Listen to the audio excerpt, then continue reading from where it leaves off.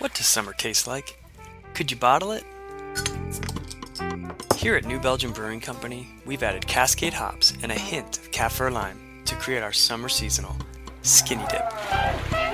With a crisp flavor and citrus tones, it's the perfect finish to long summer days. Employee-owned, wind-powered, and committed to sustainability, New Belgium Brewing Company. Follow your folly. Ours is beer. Find your flavor online at newbelgium.com.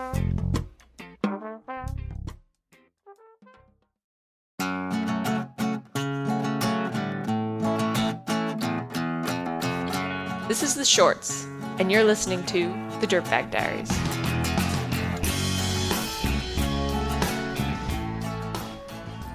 There are piles of stuff in almost every room in the house.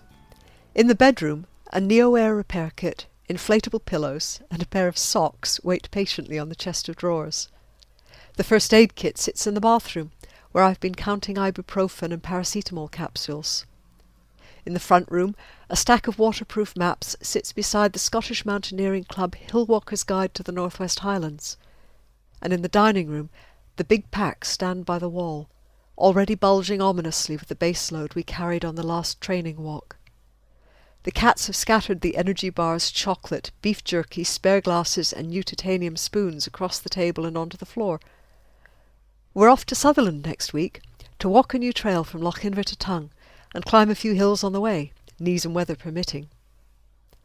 Maybe if we'd been backpacking since our teens, a 6-day hike wouldn't be such a big thing. But I'm 51 and my husband is older, and 4 years ago I'd never carried my house on my back.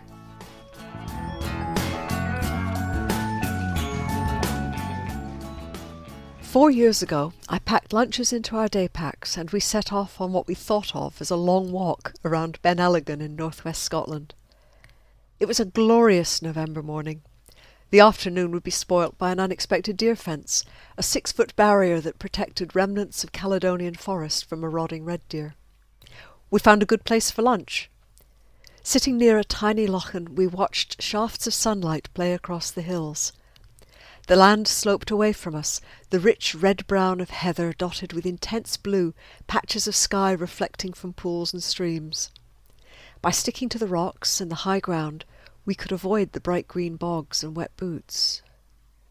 I ate my sandwiches, listened to the wind, gazed at the hills, and, from nowhere, came the thought, if I had a tent and a sleeping bag in my pack, I could go there. Loch Marie glinted in the distance, and beyond it we could see the slopes of Slioch. We could go there. With the right gear, we would be free. We could go anywhere. I didn't say anything. I needed time to consider this strange idea and what it might mean, and the thought slipped to the back of my mind later that day as we made our way along and, eventually, over the interminable fence to stumble back to the car. The thought returned within weeks, stronger and more insistent, when I worked at my computer or looked at our garden and the arable landscape around the village. I mentioned it. My husband looked vaguely horrified.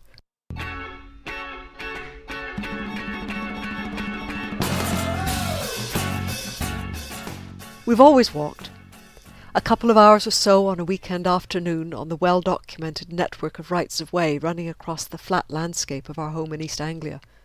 Backpacking was a different story.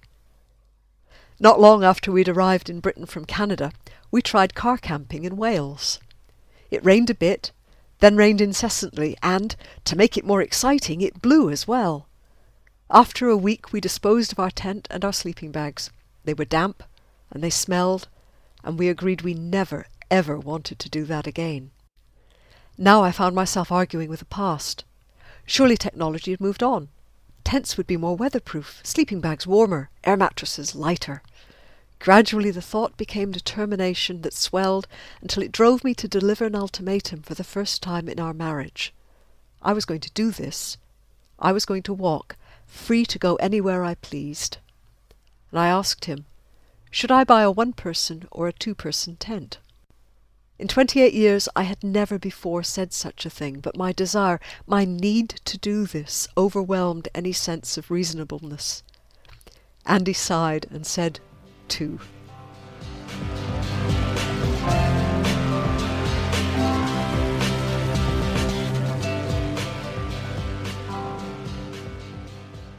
We bought a tent and sleeping bags and a tiny stove, and, the next July, we started on the coast. We were nervous but determined.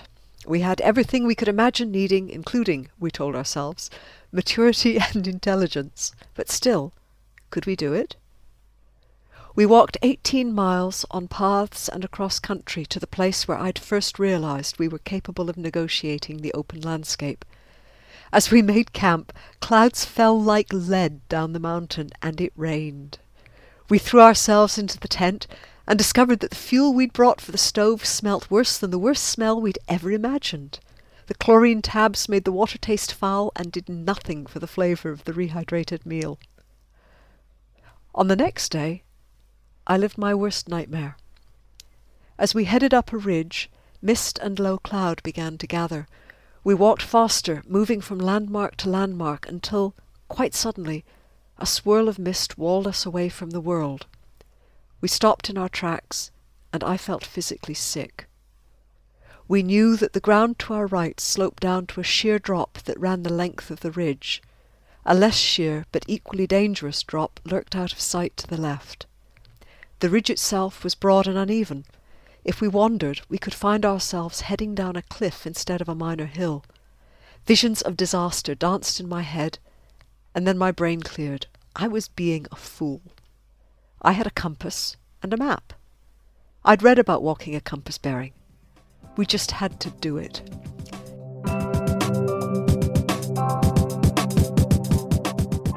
My hands began to shake less as we unfolded the map, agreed a relatively safe line, and, jointly, took our first compass bearing. Pulled by the compass needle and map, our confidence grew as we made our way slowly but safely out of the cloud into the sunlight.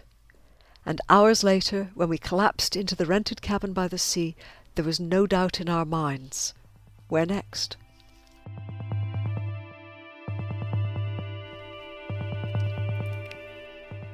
In May last year, we walked the West Highland Way. Carrying supplies for 8 days, we did it in 5.5, finishing with our first descent of Ben Nevis, the tallest peak in the British Isles, before our knees realised what we were going to do. When we went to the supermarket to buy food for the long train journey home, he said, "I wish we could just keep going." And I did too.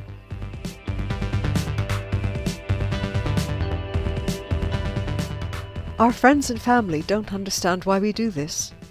Friends heft the packs, imagine the weight on their backs, and think we're mad. You can see it in their eyes as they look at the photos. But, never having done it, they've never tasted the freedom we experience. They can't see the landscape changing as we walk through it, feel the sense of achievement at the end of every day, the pleasure of increasing competence, and, most important, the absolute certainty that as long as we can put one foot in front of the other, we're free to move across the land. Just to go. Free.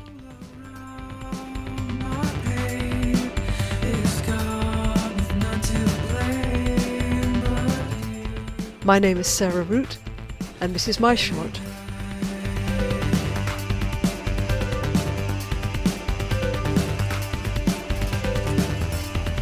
Sarah Wroot lives in East Anglia in the flatlands of the UK. She's headed back to Scotland in the coming weeks to bag a few more peaks. Needs and weather permitting, of course. Music today by the extraordinaires Drake and Fawn. You can find links on our site, dirtbagdiaries.com. The shorts are listener driven, so if you've got an idea, drop us a line at dirtbagdiaries@earthlink.net. Today's show, it was brought to you by New Belgium Brewing. They've got a cool summer event coming up, the Tour de Fat. It's a celebration of bikes and fun and good times visiting a city near you. At each of the 11 stops, New Belgium will challenge you to give up your car for a brand new bike. You can find additional details at newbelgium.com. Additional support for the shorts comes from Patagonia.